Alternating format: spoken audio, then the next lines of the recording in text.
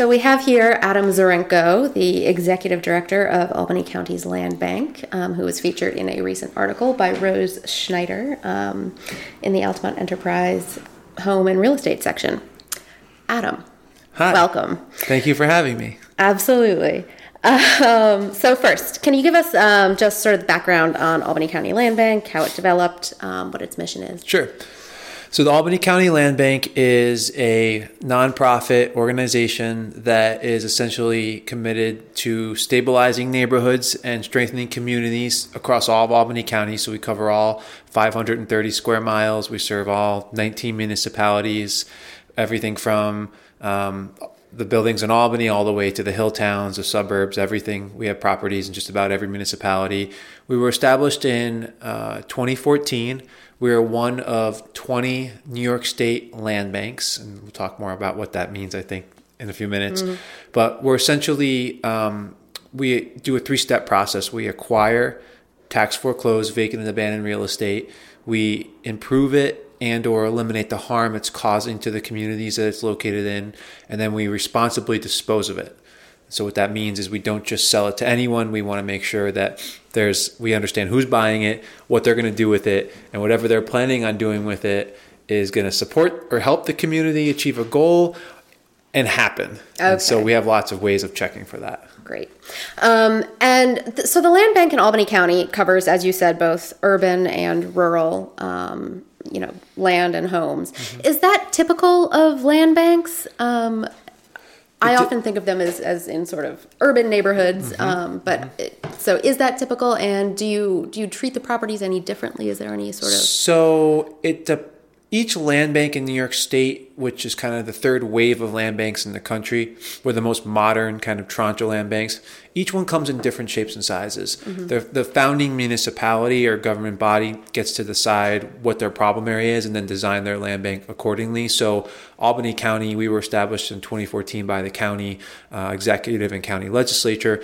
They realized that there's a prevalence of tax foreclosed, vacant, abandoned property everywhere in the county. Mm-hmm. So they decided to go countywide, which turned out to be a good idea because of the amount of different things we can do with a portfolio like that. Our friends in Troy have a land bank. They focus on just the city of Troy, and they really focus on a couple blocks in the city of Troy right now. They're very small. Mm-hmm. And so the 20 land banks across New York State, a lot of them are countywide. There's one that's actually 6 counties merged together, Mohawk Valley. But generally countywide seems to be the average size, but they do come in different shapes and sizes. Okay. And so when you say third wave of land banks, yes. what does that mean?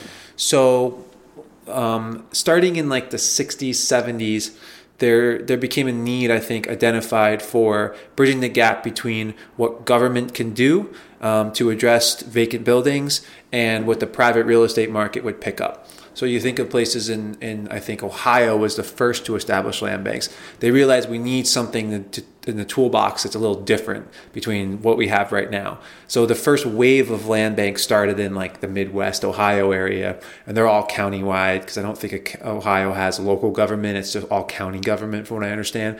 So they started these land banks to address the issue. The second wave started, I think, in I believe it was in Detroit and Baltimore, where they have tens and thousands of vacant buildings. They are kind of take a new take on what land banks were for those areas. And then New York in 2011, state legislation enabled the formation of land banks for the problem we're facing. And a lot of the problem in New York has come about from the 2008 foreclosure crisis. Mm-hmm. So kind of like, what can we do to solve our problem today? And it's everywhere in the state, especially outside of New York City. They thought land banks would be a good solution. So that's kind of how we are now called the modern land bank movement. We're kind of the newest kids in the block for the land bank. Gotcha.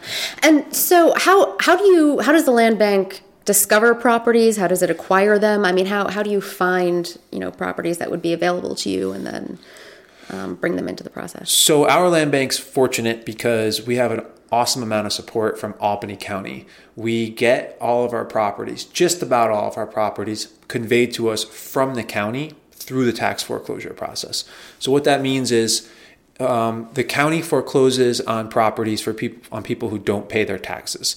Eventually, if you stop paying your property taxes, there's a law in place, a state law. They follow a prescribed process, and over several years, they'll foreclose on the property if you don't pay your property taxes. They used to auction those properties off to the highest bidder through a series of auctions each year.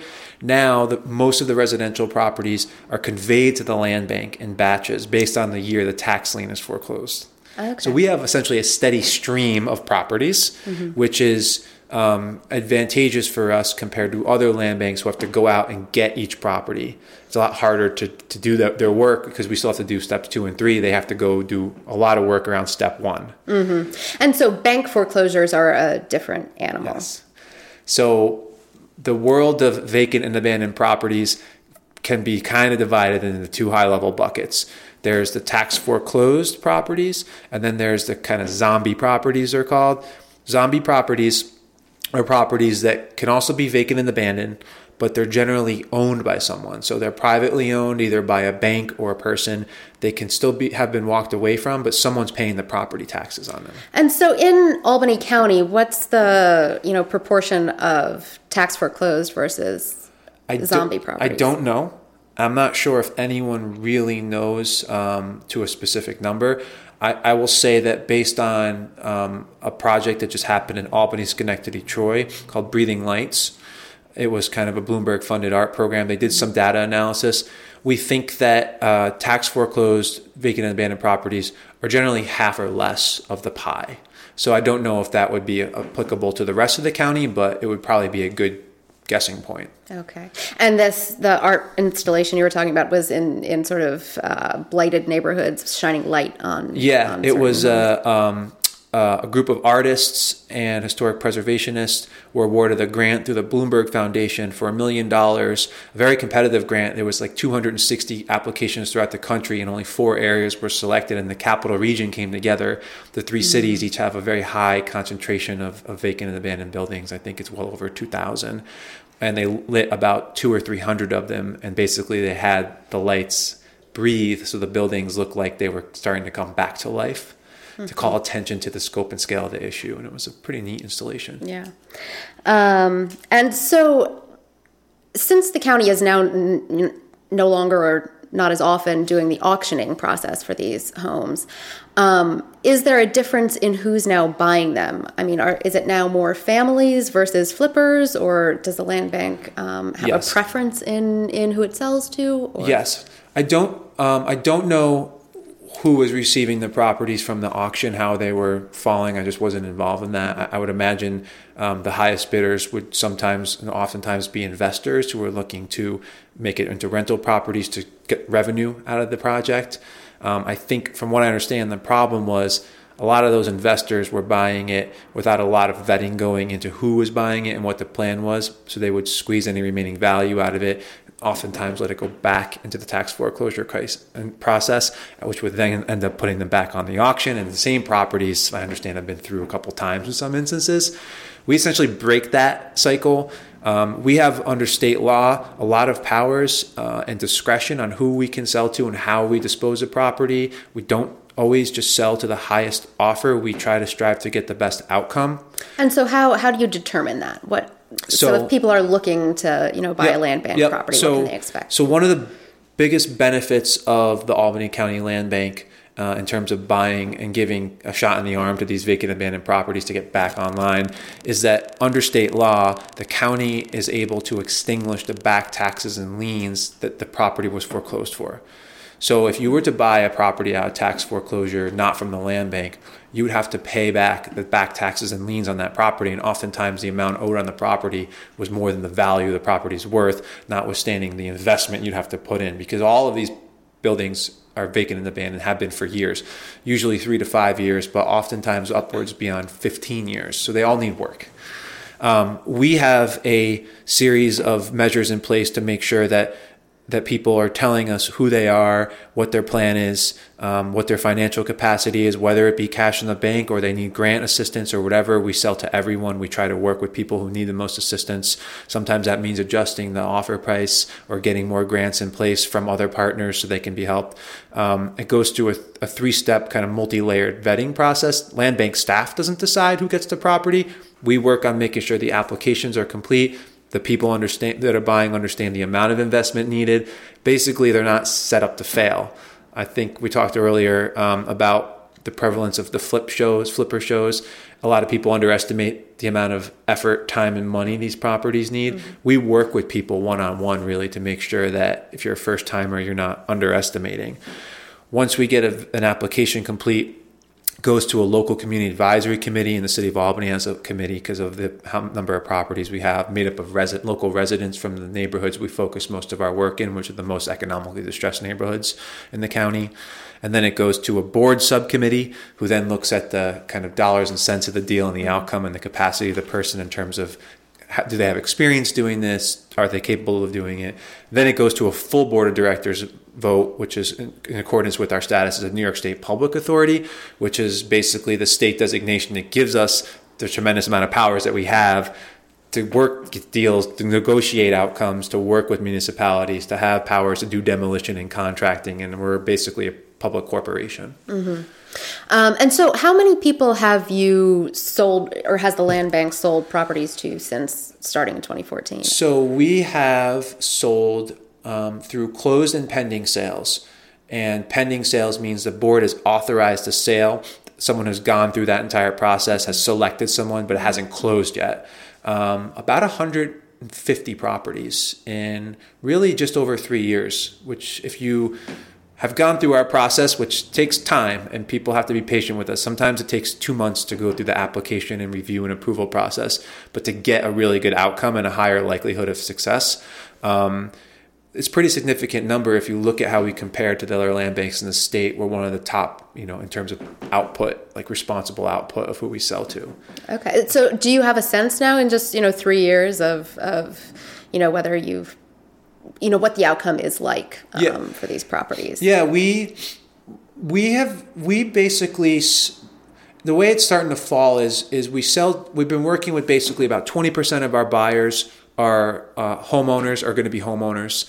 About 20% are looking to be rental investment properties, whether that's owner occupied in a multifamily or just owning the building and renting it out.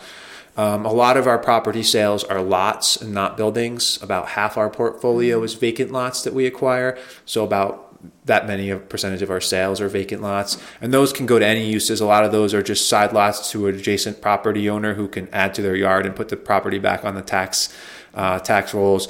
Sometimes it's community gardens. Sometimes it's for whatever community use they need. We try to support everything.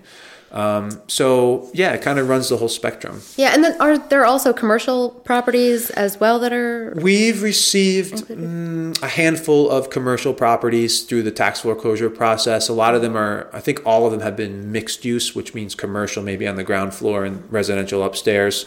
I would say we probably had about 5 of those so far.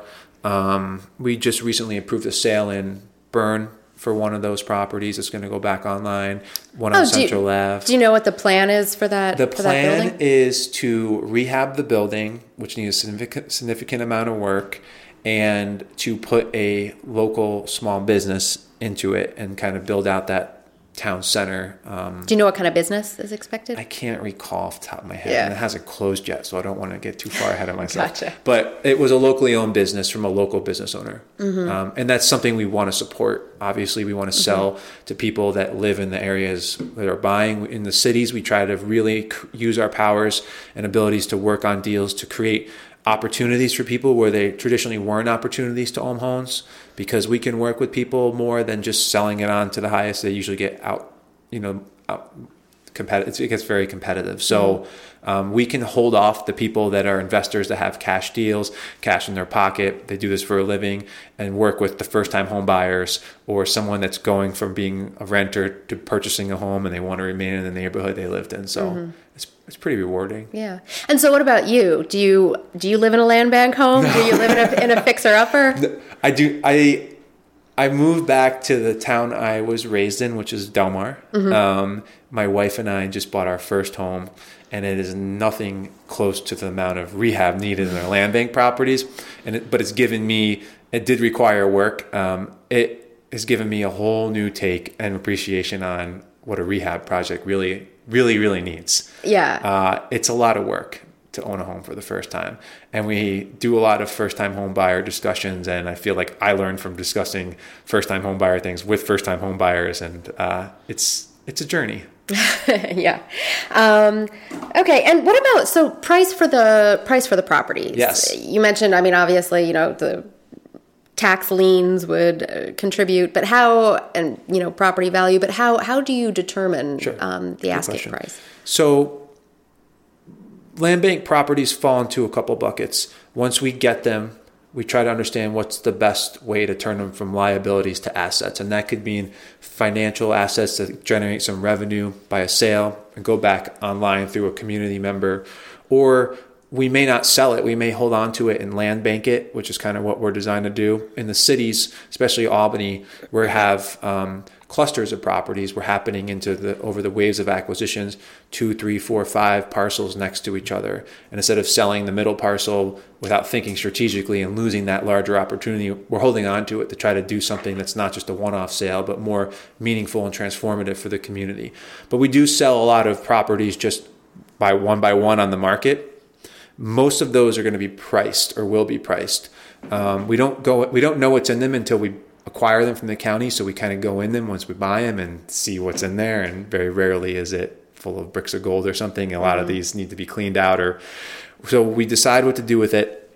When we price them, we start with using our real estate comps. We basically look at the type of the property. We do what the standard realtors do. We look at what is the type of the property, what is the size, the square footage, how many units, and then the past sales for similar comparable properties over the past 6 months in that geographic area.